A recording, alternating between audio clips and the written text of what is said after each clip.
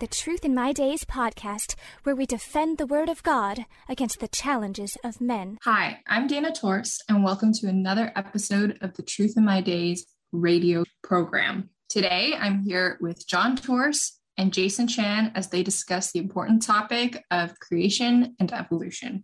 We are continuing from the previous episode. We hope you enjoy. But here's the thing. Context always tells you what it is. If I say, for example, Torst beat Novak Djokovic in Wimbledon 3-0, you're not going to wonder which out of those 400 different meanings of set am I using. You know that this is the group of games constituting one division or unit of a match. If the director shouts quiet on the set, you don't think he's talking about a chess set. Context always tells you.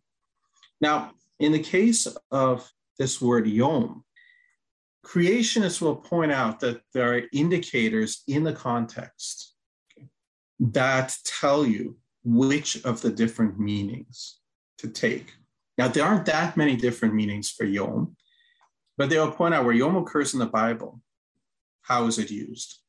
In Genesis 1, yom is ordinally numbered. What it means is you have the second day, the third day, the fourth day, the fifth day. They're ordinally numbered. And they will point out that elsewhere in the Bible, yom is ordinally numbered 359 times, and every time it refers to 24-hour day. So they say, why should we make an exception in Genesis 1? They will point out even more significantly that yom in Genesis 1 is demarcated by evening and morning. Now, not only does that occur elsewhere in the Bible 38 times and always refers to 24-hour day, it's obvious that evening and morning is a division of days, 24-hour days. It's not a division of years. It's not a division of eons or eras. They say that yom is distinguished by light and darkness because Genesis 1 talks about there's the period of light, which God called day, and the period of darkness God called night. So one yom, a 24-hour day, is made up of the yom, which is the light period, and as well there's the dark period. And they will point out, well, how do you fit that into trying to reconcile that? Do we say we have like 1 billion years of light and then 1 billion years of darkness and then 1 billion years of light? It just doesn't work. They will point out that Exodus 20:11, which we mentioned before, puts it in the plural. For in 6 days, and it's yamim, in 6 days, 6 yamim, the Lord made heaven and earth, the sea, and all that is in them. And yom appears in the plural form, yamim, 845 times elsewhere in the Bible. It's always a 24-hour day.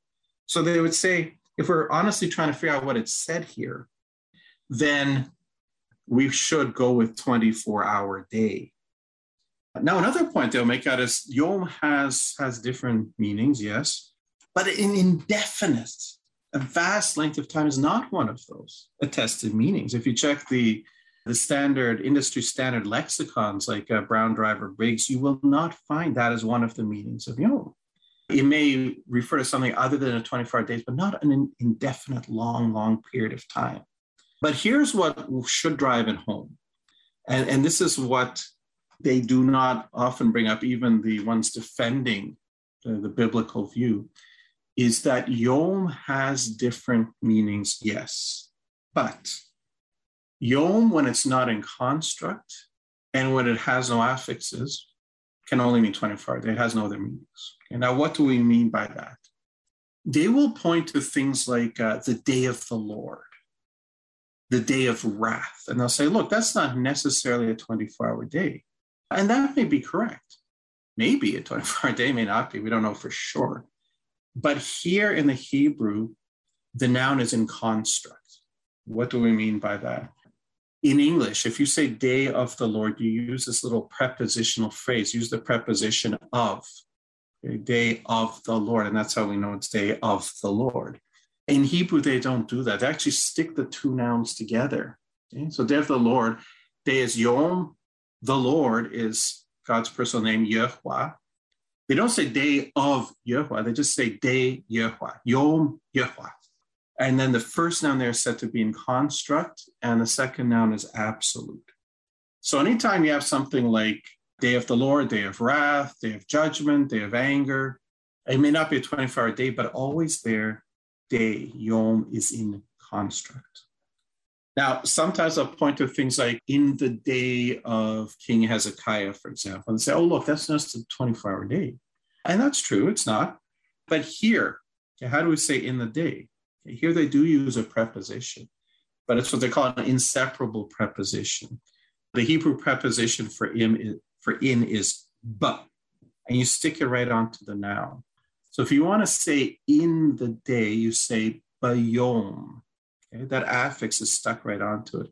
So every time in the Bible you see something like in the day of anger, in the day, you see bayom, bayom, bayom. It always has that affix.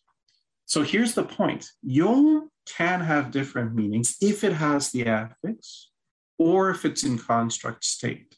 But if one of those two has to be at least one of those two, and if it's not there, it can only mean a 24-hour day, a regular Earth rotation day. And guess what? In Genesis 1, Yom is not in construct and it has no affix. So it means a 24-hour day or the daylight part of a 24-hour day. Those are the only possibilities. So you will hear people who are trying to fit the two together saying that, well, it could mean that. But if you know Hebrew and you read it, you'll know it can't mean that, actually. And the Hebrew experts, the ones that don't have an axe to grind on this, are very clear that this is what it means.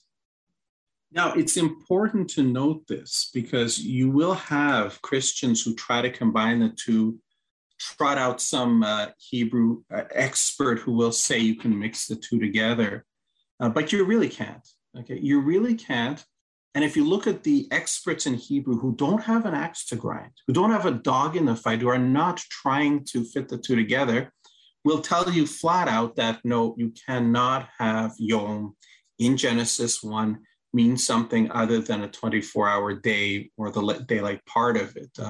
For example, the Oxford Hebrew scholar, Professor James Barr, who was a Christian, but something of a liberal Christian, writing about Genesis, the meaning of it, he writes, probably, so far as I know, there is no professor of Hebrew or Old Testament at any world-class university who does not believe that the writer of Genesis 1-11 intended to convey to their readers the idea that, 1, creation took place in a series of 6 days, which were the same as the days of 24 hours we now experience. 2, the figures contained in the genealogies provided by simple addition, a chronology from the beginning of the world up to later stages in the biblical story.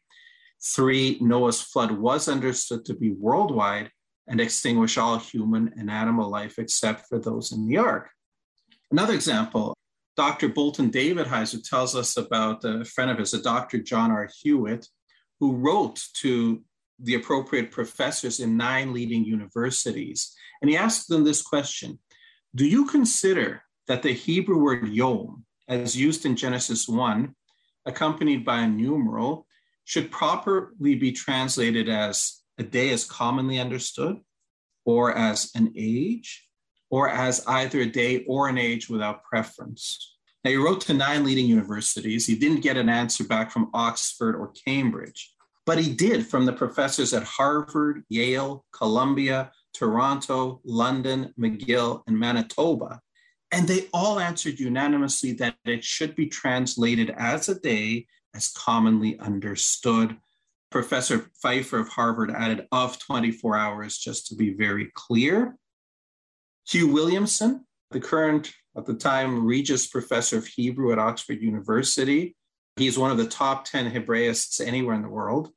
In an email, he said, so far as the days of Genesis 1 are concerned, I'm sure that Professor Barr was correct. I have not met any Hebrew professors who had the slightest doubt about this, unless they were already committed to some alternative by other considerations that do not arise from a straightforward reading of the Hebrew text as it stands. Now, what's that other consideration? They believe that science has shown the earth is 4.6 billion years old. They want to hold on to the Bible. They want to mix the two, and so they have to say that day can mean something else. Professor Emmanuel Tov of Hebrew University in Jerusalem, definitely a Hebrew expert, he said, look, for the biblical people, this was history, difficult as it is for us to accept this view. And this is from a fellow who actually teaches and thinks in Hebrew. Now, what else? There's a residential theological research library, Tyndale House, outside of Cambridge University in England. Now, there's a warden there, the current warden, apparently a very knowledgeable man named Peter Williams. And he wrote this: although the young universe creationist position is not widely held within secular academia, the position that the author of Genesis 1 maintained that the world was created in 6 literal days is nearly universally held. So that's the reality, and there's no point in denying it. It's almost not honest to argue that it means something else. The experts will tell you that it doesn't mean anything else. It cannot mean anything else. It is 6 Earth rotation or 24-hour days. And if we think science says something different, well, that's what we have to deal with. I see. Thanks for all of that explanation, John. Moving on to the second part of the definition of biblical creationism, then, you mentioned that the age of the earth is 6,000 years old. How did we come to that number? Well, 6,000 approximately, as I said, a maximum of 7,686. How we come to it is from data given to us in the Bible itself, which is inspired. God breathed as much as anything else in the Bible. If Genesis 1 tells us that God created the world in 6 Earth rotation days, Adam was created on day 6. So we know that the Earth is 5 days plus whatever we have from Adam moving forward. Now, if you look in Genesis 5, it will give you the number of years from Adam to Noah's birth, because it gives us what's called a chronogenealogy there. It's not just a genealogy. It doesn't just say that Adam begot Seth, Seth begot Enosh, Enosh begot Cainan, and so on. It tells us how old each person was when he begot the next person. So the idea of saying, well, maybe there are gaps in the genealogies and maybe it's a much longer time, it doesn't work here. Because if we have this many years between Adam and Seth, it doesn't matter if Seth is the son or the grandson or the great-grandson, we still know how many years from Adam's birth to Seth's birth. So these numbers are absolute. It really doesn't help the old agers anyway, though, because they need lots of years before Adam, not after.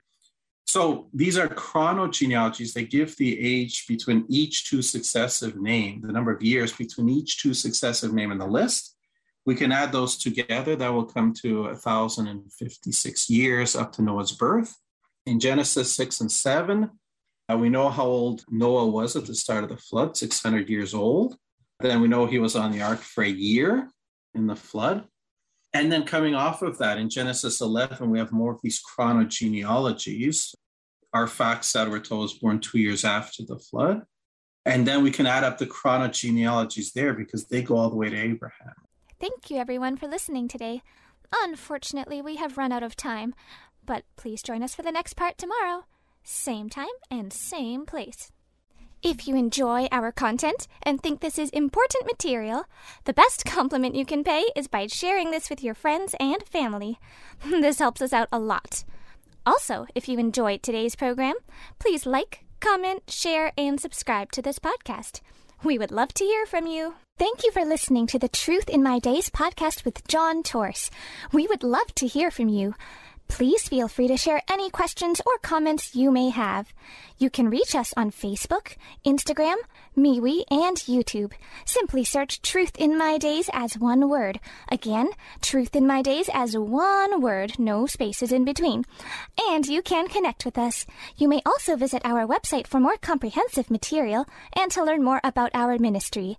Our website is truthinmydays.com. Thank you.